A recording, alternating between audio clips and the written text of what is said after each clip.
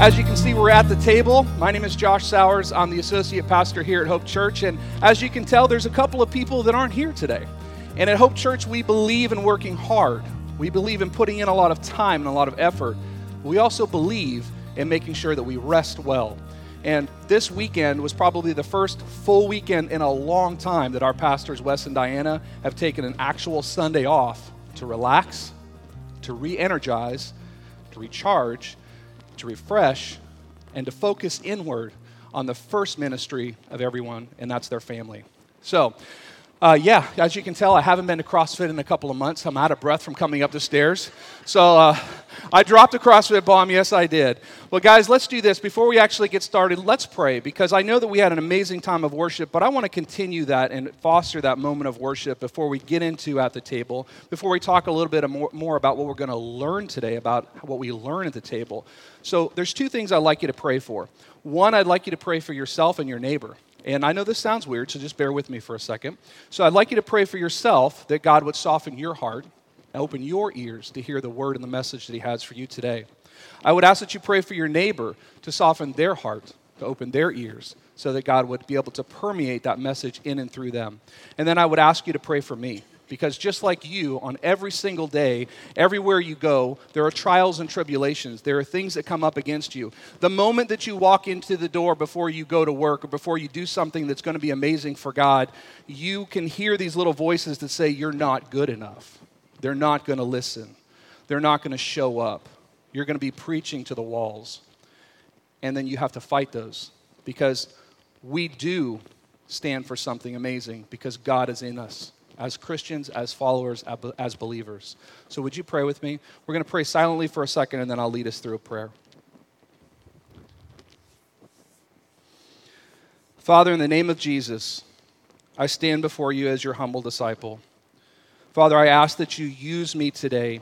Empty me completely of me. Father, take out every thought, every word, every attitude, and every action that is Joshua.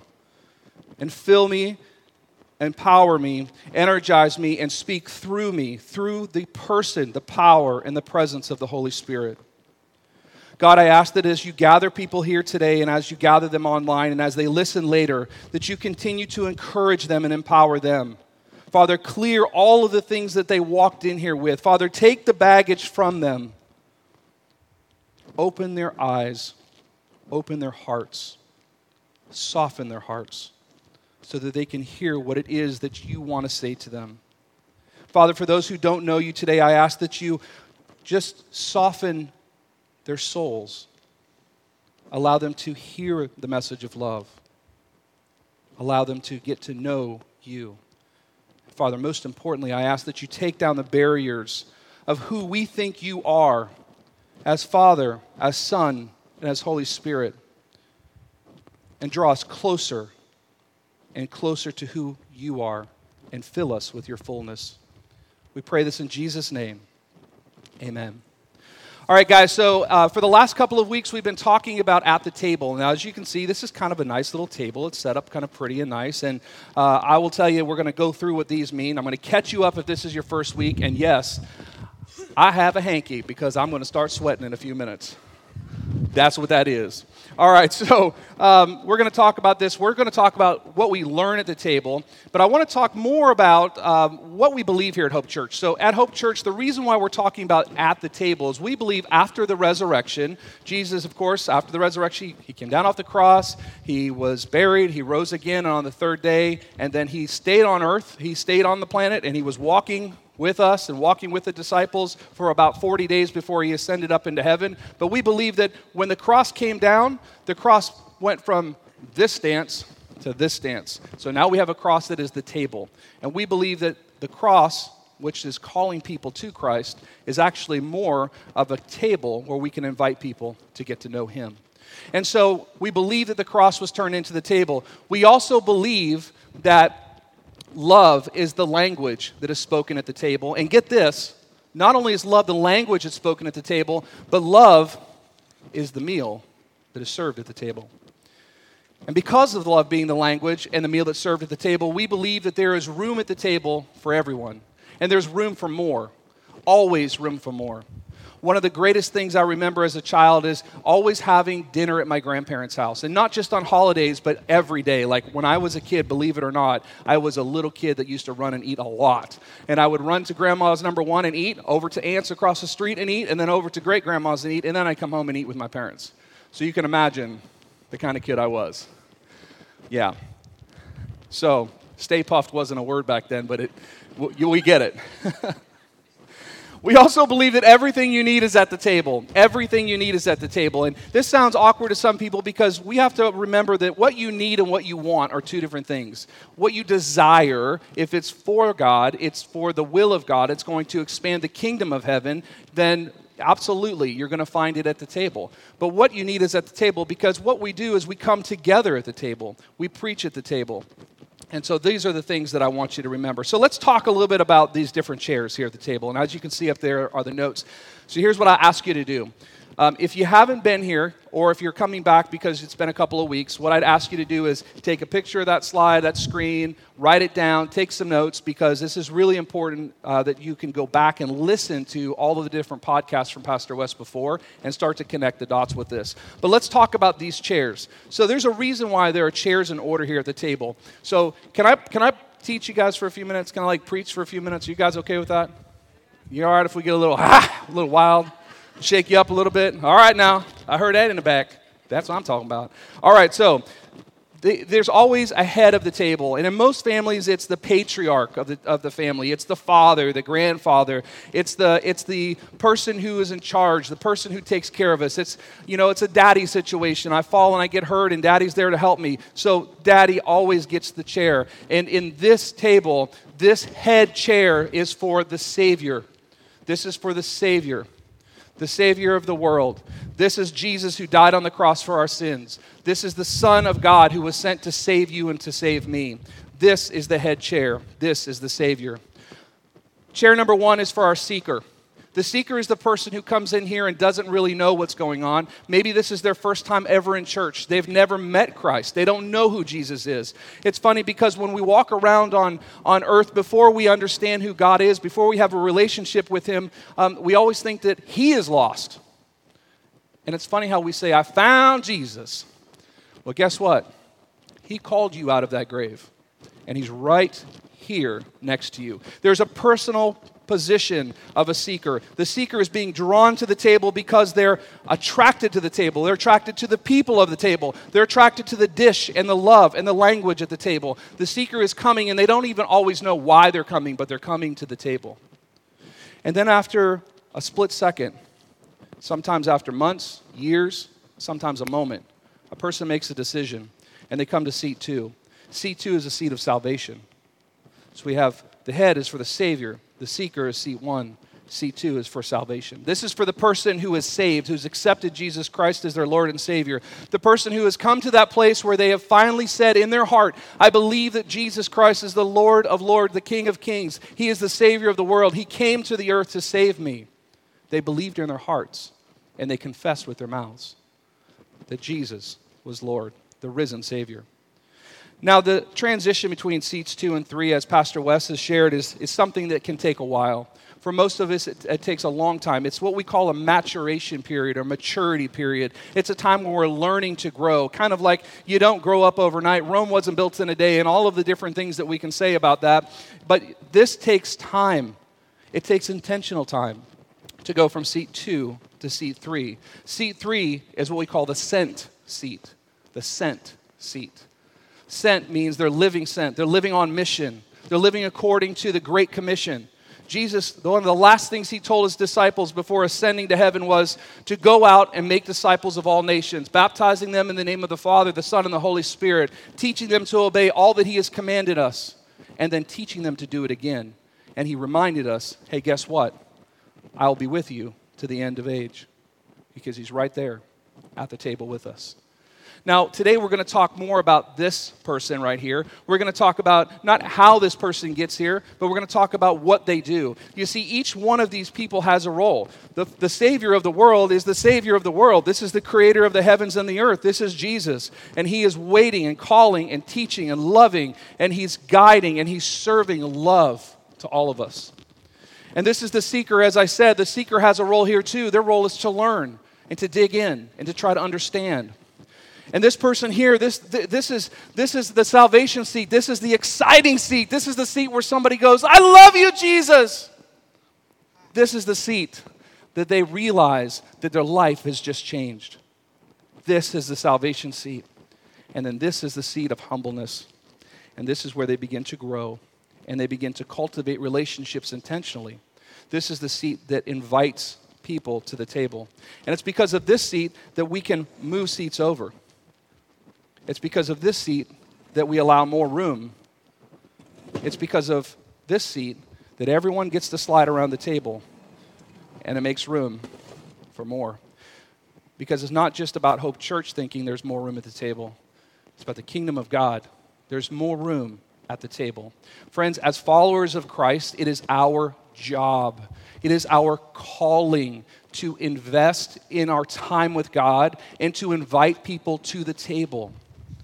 Now, when you look at this table, as you can see, and I did block it a little bit, but you can bear with me, you saw that it's kind of pretty. It's set up. If you could see it from my angle, you would see there's 4 plates. There's dinner plates, there's salad plates, there's forks and knives, except for one person, they don't get to eat, but that's okay. That's what happens. It's the same at my house. We're always fighting over forks. Who gets one? Hey, there's one in the dishwasher. I got to wash it. Yes, you got to wash it. Okay, so that's how it is at the house. But you've got it set up. It's pretty. This is the table that everybody wants to come to. This is Thanksgiving table. This is Christmas table. This is Easter table. This is the table at Ruth's Chris. Can I hear somebody? Amen. Woo! Come on, somebody. All right, yes, I'm getting hungry. So I see why this happens to Pastor West, because you look at this, you start getting hungry. So this is the pretty table. This is the one that everybody wants to be at. This is the table that people see when they come to your house for the first time. This is the table that you bring your first-time guests to. But this isn't the table of our real lives. This table represents the surface. It also represents what it could be. I'd like to believe that this table represents what the kingdom looks like. This is the table of Jesus. But what about the table where you sit at the head? What does it really look like? Because as we peel back the layers of this table, we're going to see something different. When we peel back the layers of your table, will we see the cross? Will it be bloodstained? Will it be founded and rooted on Jesus? So what I'd like you to do is, just for a moment, I'd like you to come on. We're going to play this video for a second. When it starts, I'd like you guys to put your attention up here for just a minute. Watch this video. It's a couple of minutes. Bear with it. Don't watch the man behind the curtain up here, because I'm going to do a quick set change. But while I do that, I want you to watch this. And here's what I want you to look for in this video. I want you to look for the nice tables, okay? The tables that you see at Haverty's or places like that. The tables that you have maybe at your house. And then I want you to try to identify the tables, maybe what your table really looks like when you're not expecting company. So let's take a look at this.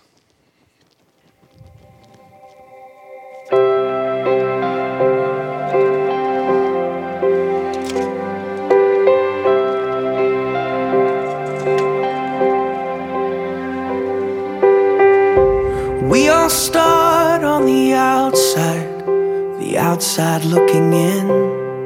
This is where grace begins. We were hungry, we were thirsty, with nothing left to give. Oh, the shape that we were in. And just when all hope seemed lost, love opened the door for us. He said, come to the table. Come join the sinners who have been redeemed. Take your place beside the Savior. Sit down and be set free. Come to the table.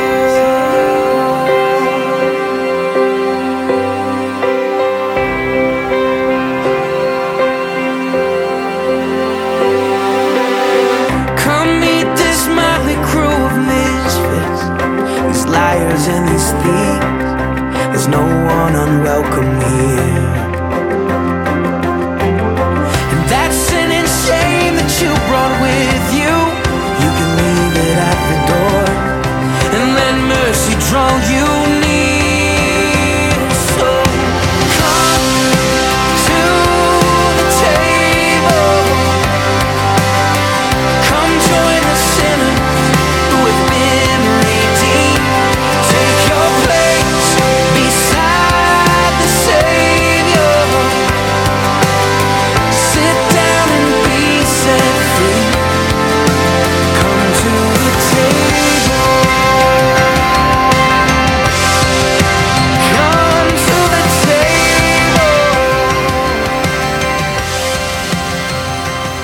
All right, so I hope that you were able to at least connect with one of those tables in some way, shape, or form. That song, by the way, is by Sidewalk Prophets. It's called Come to the Table. It's an amazing song, and I just want to tell you that I love it. It was just perfect for this message today. But I'm going to reveal a little something to you because, you know, I want you to take a look at what my dining room table looks like when I've learned to trust you and allow you into my home. This is what it looks like on any given day. So there's junk, there's clutter, there's cups. Yes, my kids don't put their cups in the dishwasher, and we have to tell them 100 times. My coffee cup, there's probably 10 of them there.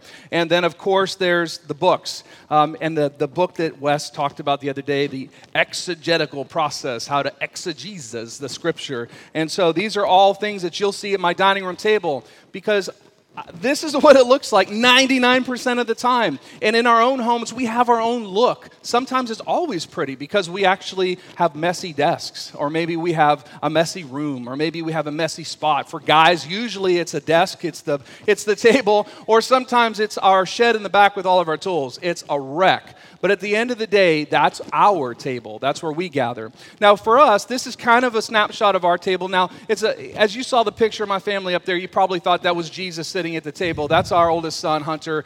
He was going through something. I don't know what that was all about. Woolly mammoth, bring it back. I have no clue.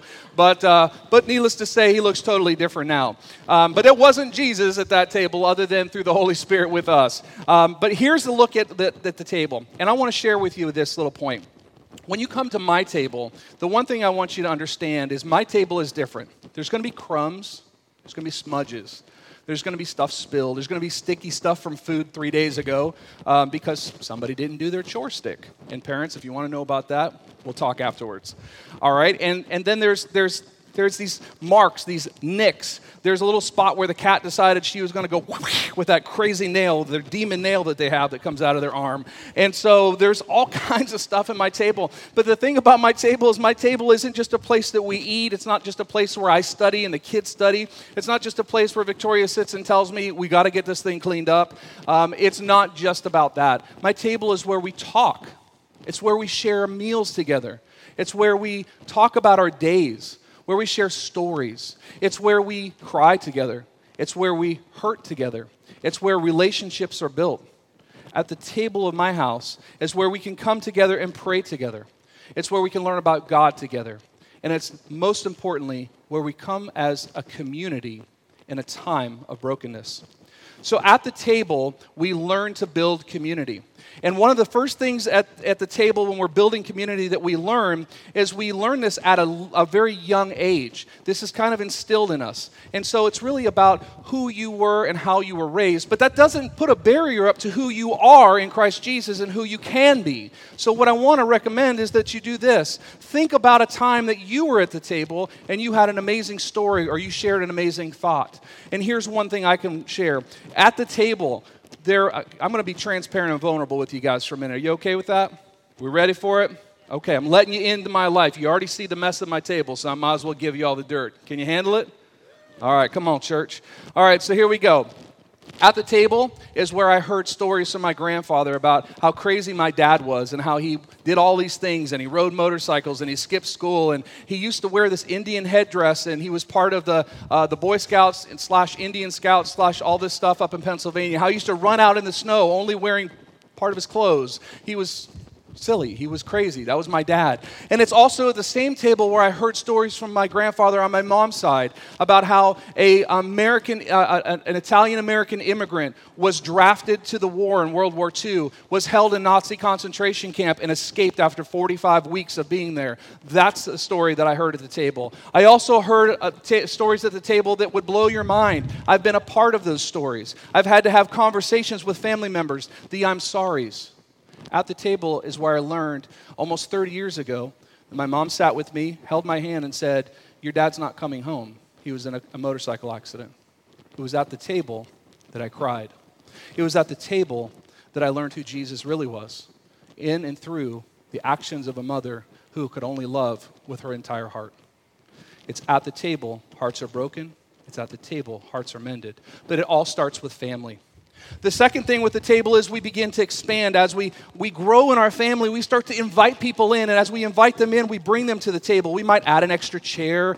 It still might look pretty, and maybe it's messy, but we start to add people to the table. And then before you know it, the table has outgrown itself, and we have to buy a new table. Maybe it's because the family has grown. Maybe because our friends are coming over more. Maybe it's because our community has grown. And most importantly, maybe it's because the community group is now meeting at our home. We need another table. And so we add leaf upon leaf upon leaf. And we grab chair upon chair upon chair. And we place them right here at the table. It's at the table that we learn to build community. So when we build community, it takes three things. The first thing we do is we have to put time into it. We have to place that as a pinnacle, as a focus. Time has to be made. We all have to make time. If I only spend an hour a month with my wife, what do you think my relationship is going to look like after a year? That's what it's going to look like, or maybe worse. If I only spend an hour a week with my kids, what do you think is going to happen in 8 to 10 years? Yep, could be. Exactly what you're thinking. I'm with you. If I only spend 15 minutes at work when I'm supposed to be there 40 hours a week, what do you think is going to happen? I'm not going to have a job after a couple weeks, right? So we have to put time into it. The most important thing you can do when you put time into something is to really do it. You have to commit. That's the effort part. We have to, as followers of Christ, spend time in the Word of God daily. I'm not kidding you guys. I tell this to kids all the time, and I've told it to a few students recently, that your phone is not a Bible, okay? It has a Bible app on it, but it is a multifaceted device. This is a Bible. This is the written Word of God. And the reason why I say your phone is not a Bible, I'm not condemning you if you use it. I use my Bible app all the time, every single day, and I'm preaching to myself. But you have to get into a Bible because you have to shut the distractions of life off. I guarantee you, the minute that you think that you're studying God's Word and you're into your Bible, and this is actually a Bible, it's not a phone book, okay? And so you're in your Bible and you're listening and you're reading and you're letting God work on your heart, and all of a sudden you get a text message, an alert, or an alarm goes off, you have just lost the message that God was trying to share with you in that moment. And you got to restart. It is so imperative.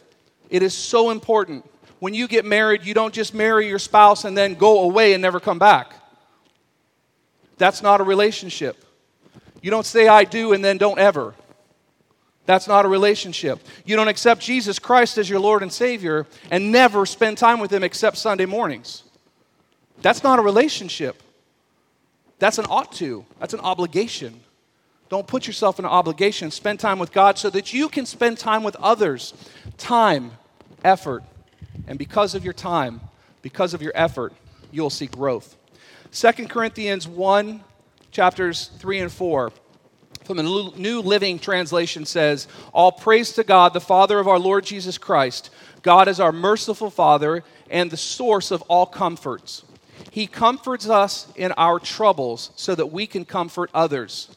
When they are troubled, we will be able to give them the same comfort God has given us. Did you catch that? God comforts us in our times of trouble so that when our friends come to the table and they're troubled, we can give them that same level of comfort. It's about building relationship. It's about building foundation. At the table, we don't just learn to build community. We learn to pray and we learn to receive healing. You see, we're called by the Bible to confess our sins to God for forgiveness. And we're called to confess our sins to our brother or sister for healing. Let me talk a little bit about that scripture with you. So confess our sins to God for forgiveness. 1 John 1:9 says, "But if we confess our sins to him, he is faithful and just to forgive us our sins and to cleanse us from all wickedness." When we confess our sins to our friends for healing, James 5:16 through 17 says, "Make this your common practice. Confess your sins to each other and pray for each other so that you can live together whole and healed." And I'm going to come back to that in a second. But whole and healed. The prayer of a person living right with God is something powerful and is something to be reckoned with. So when you heard whole and heal, the word whole in Greek is holos. Pretty similar, right? But holos and healing are actually synonymous. So you find wholeness at the table in the relationship that's bound in Jesus Christ. And you find healing at the table when you share your sins and your iniquities and your troubles and your sorrows with your friend. And it's not about opening up a can of worms and telling everybody about what you've done. It's about sharing so that you can pray together, be accountable together, and grow together. The word holos means altogether, complete, not alone. And catch this, relieved of infliction. Next, healing leads to wholeness. Ephesians 4:1 through 6. In the light of all this, here's what I want you to do. Now, this is the Apostle Paul writing this letter to the church of Ephesus. Very similar to Winter Garden, as if he was writing it to the church of Hope, the Hope Church in Winter Garden. Because the church of Ephesus at this time, I'm going to give you a quick Bible lesson, is this.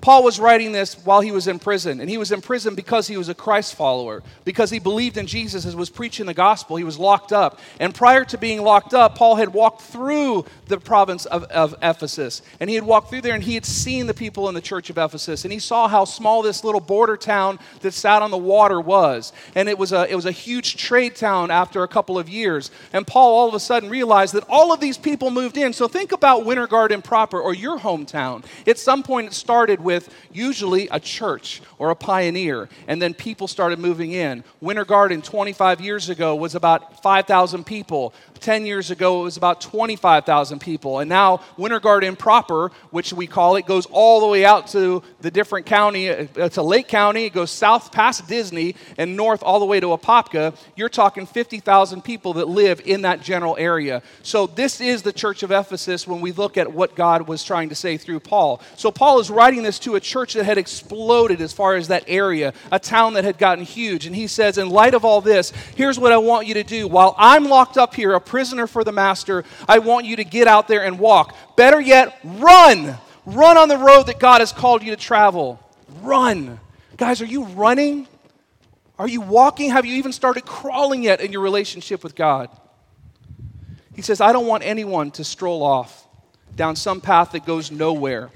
And mark this, that you do this with humility and discipline, not in fits and starts, but steadily pouring yourself out for each other in acts of love and being alert and noticing the differences in life and quickly mending fences. He says that do this together, both outwardly, expressively, and inwardly in spirit. The importance here is that we understand that we're worshiping one God, one master. We're worshiping together as one body, a unified body of Christ. We're worshiping together as a community of believers. We're worshiping together in the language of love and the meal that's being served. And in that healing, we find wholeness. But here's the great part, guys. In wholeness, we find holiness. In wholeness, we find holiness. Matthew 22, 36 through 40. A man was asking Jesus, what is the most important commandment of the law of Moses, of the 10 commandments? And Jesus replied, you must love the Lord your God with all your heart, all your soul, all your mind. This is the first and greatest commandment, and a second is equally as important. Love your neighbor as yourself, because the entire law of the prophets demands, the entire law and the demands of the prophets are based on these two commandments. Love God and love people. That's what we stand for at Hope Church, loving all people at all times and all places. But we can't do that unless we have the love of God first. So we have wholeness leading to holiness. Wholeness leading to holiness. So here's what I have for you guys. Let me close with this. I want to ask you to take this back with you.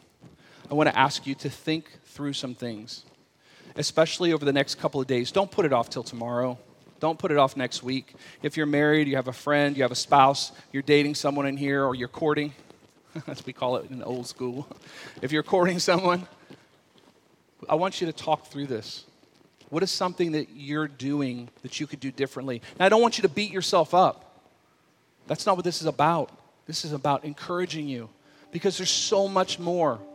There's so much more than sitting right here and just being okay. Okay, God, I've accepted your Son, Jesus Christ, the free gift of salvation, because it is by faith through grace, or grace through faith, that I've accepted this, and I can't do anything about it, but I'm just going to say yes to you, and going on and continuing to do what you do.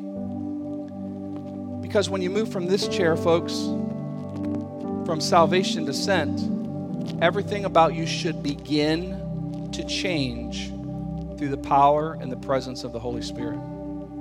Because of the cross, that should be the change.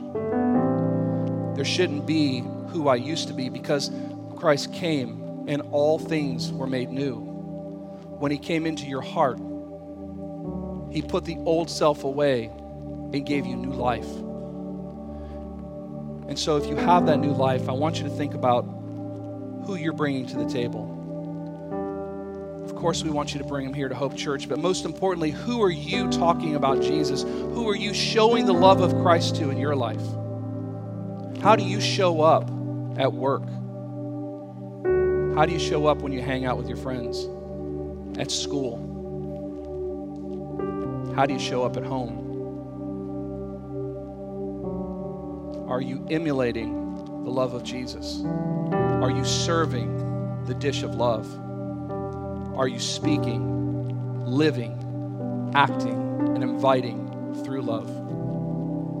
If you're not, only you can change that. There's nothing I can do, or Pastor Wes can do, or Pastor Joel can do. There's nothing any of our leaders can do to get you to that point. You have to make that decision to start living a life sent, on mission, right where you are.